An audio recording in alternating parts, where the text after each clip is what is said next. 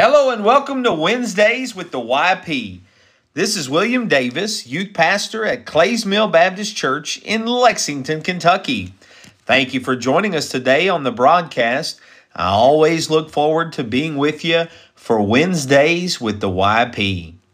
We've had a lot of orders for the new devotional, the Unto the Uttermost 365-day devotional. You can pick up yours at yplife.org.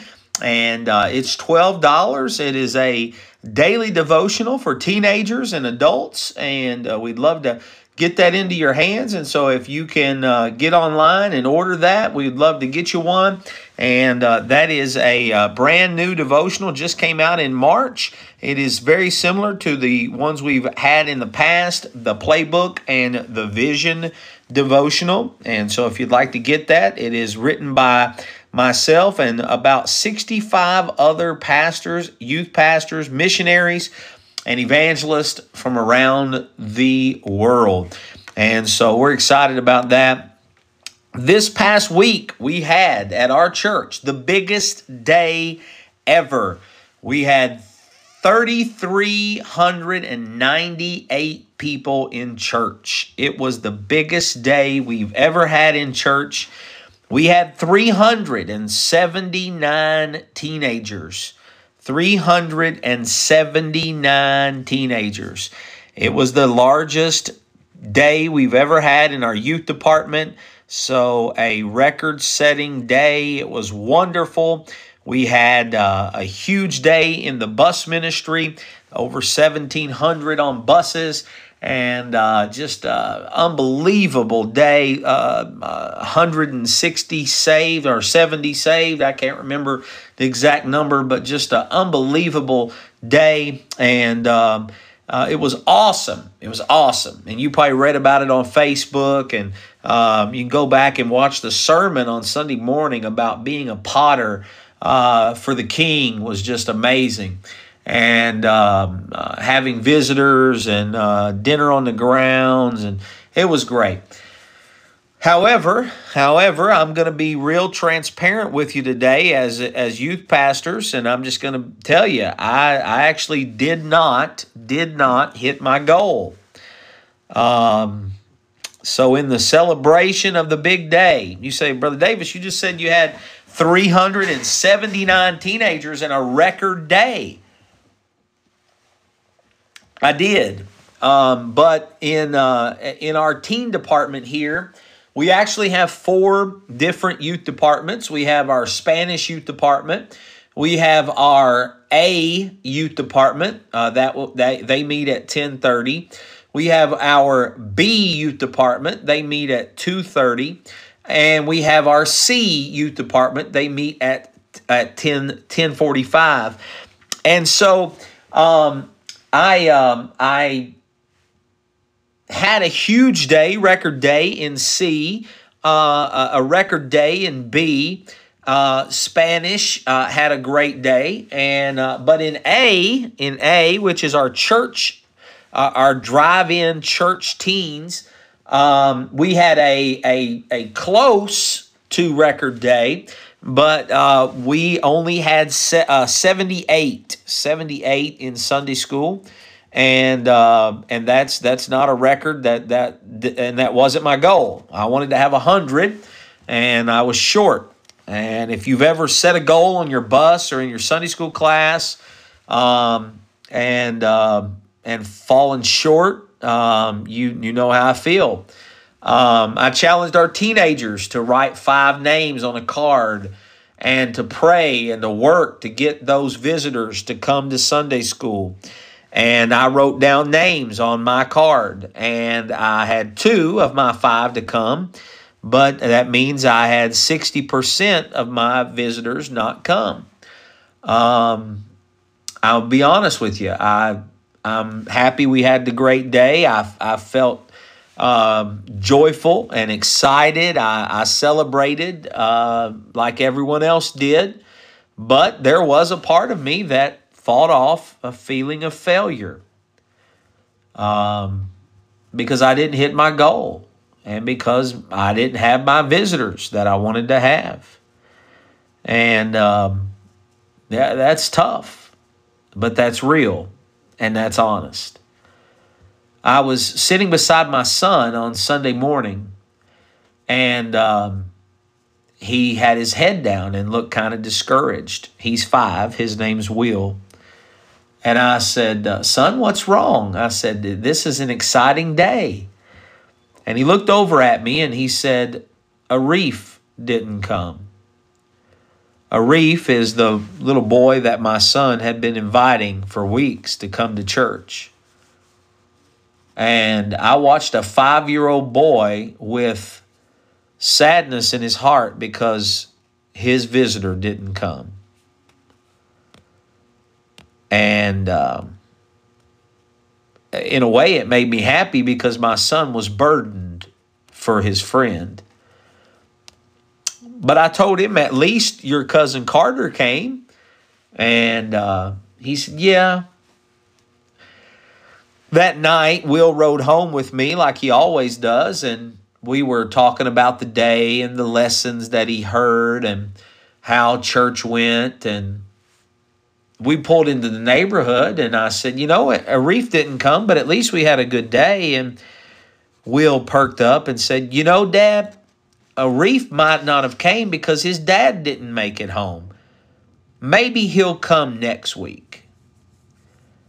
And the transition from the sadness to the joy and planning of another week of ministry in a 5-year-old's heart challenged me as a youth pastor to think that failure cannot discourage me.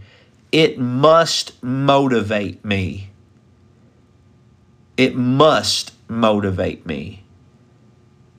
Can I tell you something?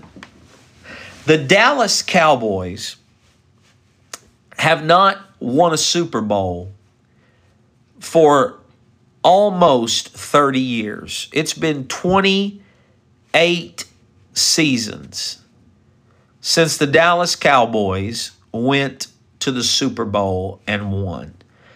It's actually been 28 seasons since they even won a playoff game.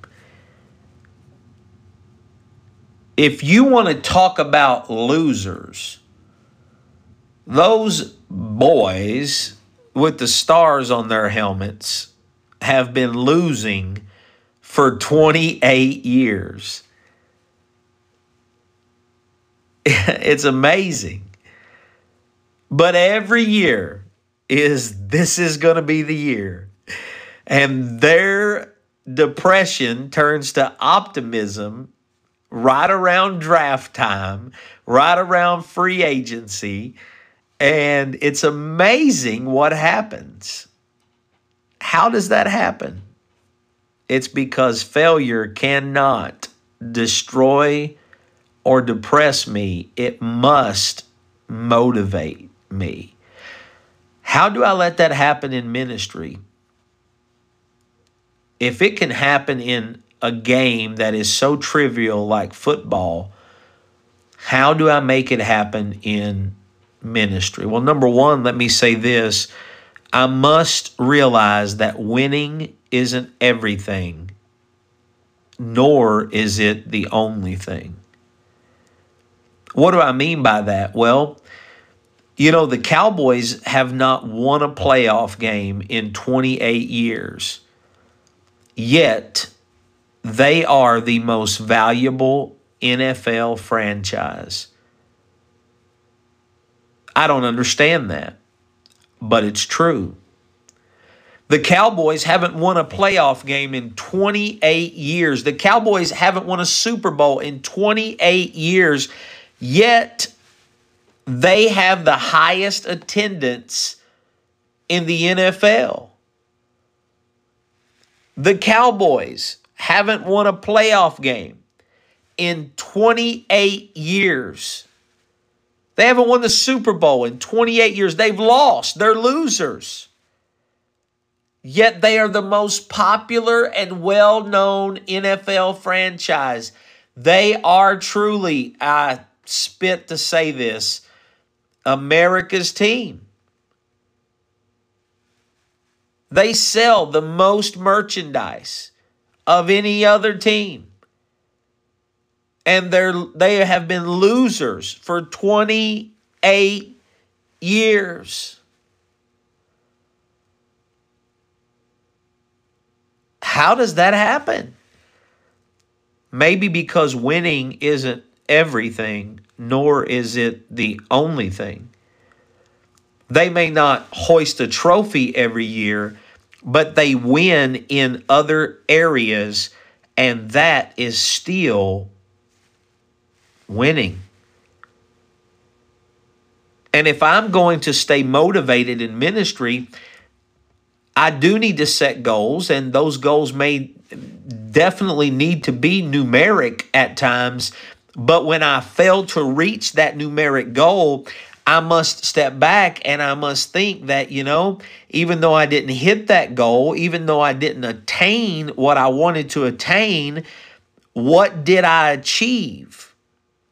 I did this on Monday. I stepped back and I looked at what did I win when I lost on Sunday.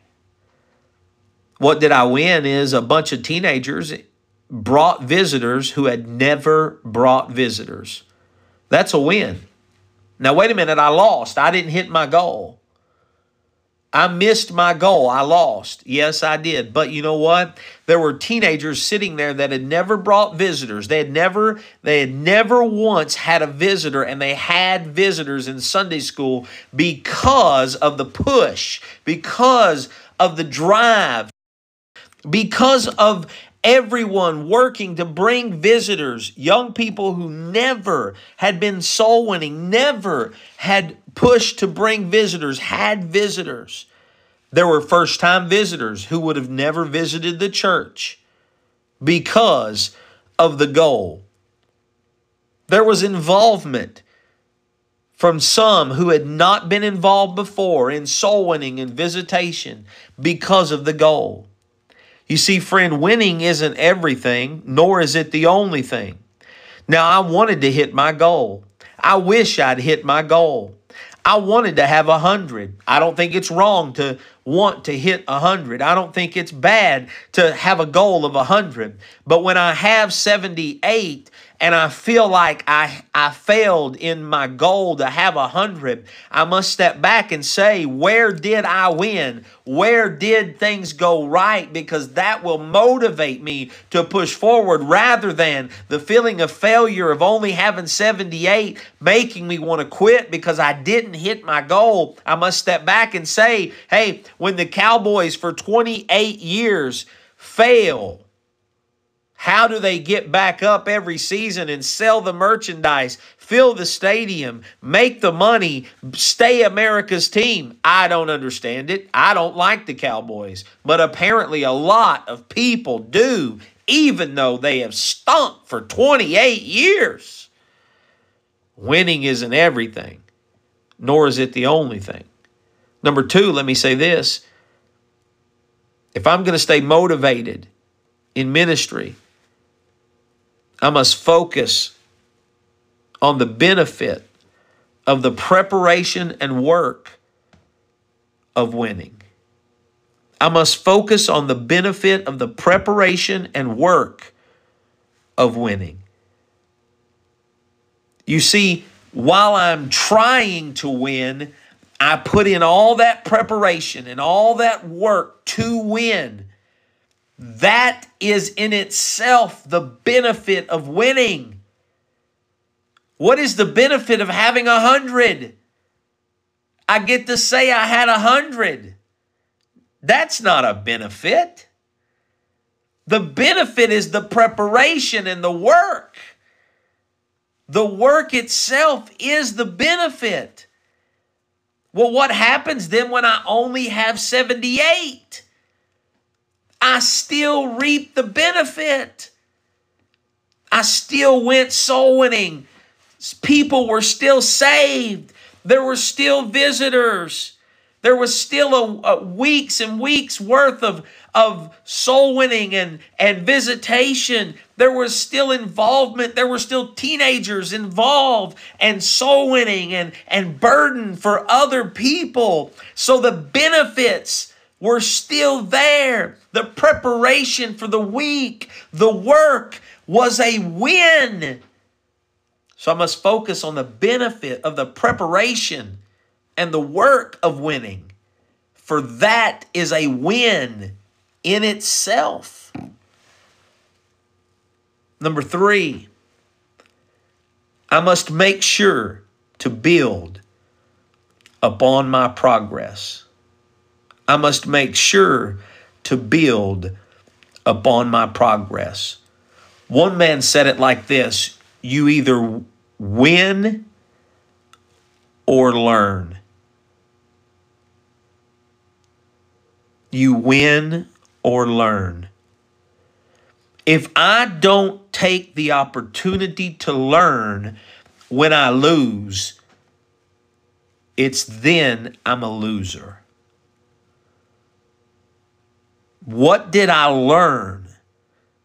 What do I take away? What do I gain? Failure is not final or fatal unless it forces me to quit, or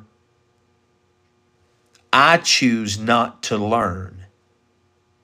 I must build on the progress that I gain from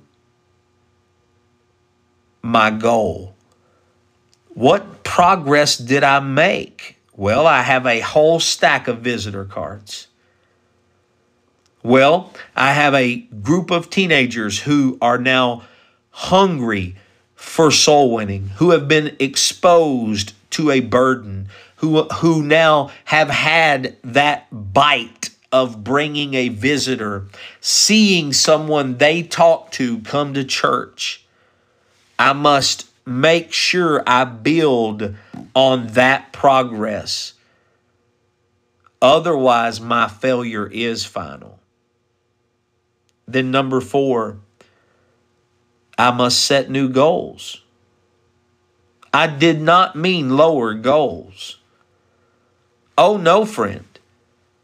My next goal in a big day will be 100. You better believe it. If we can have 78, we can have 100.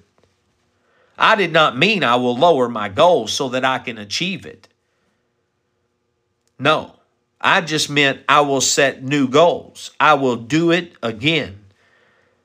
And I will work harder. I will change some things. I will do more of some things and less of some things. I will make sure that I prepare and I work. I will build on the progress that I've made. But I will set new goals and work to achieve those goals. That's how you win even when you lose. Everyone listening to this has been through this, unless you're one of those type of people who never set goals in your life. But if you've ever set a goal and you've not reached it, you must not let that failure destroy you. You must let that failure motivate you. If a football team can lose 28 years in a row and still find ways to win, surely those of us who do the work of the church and preach the gospel of a risen Savior, when we stumble or we don't achieve what we feel like we should have achieved, can find ways that we have won when we fall short of what we thought was the expected goal. Winning isn't everything, nor is it the only thing. Focus on the benefit of the preparation and work of winning. Build on the progress that you make and set new goals. That's how you win, even when you lose.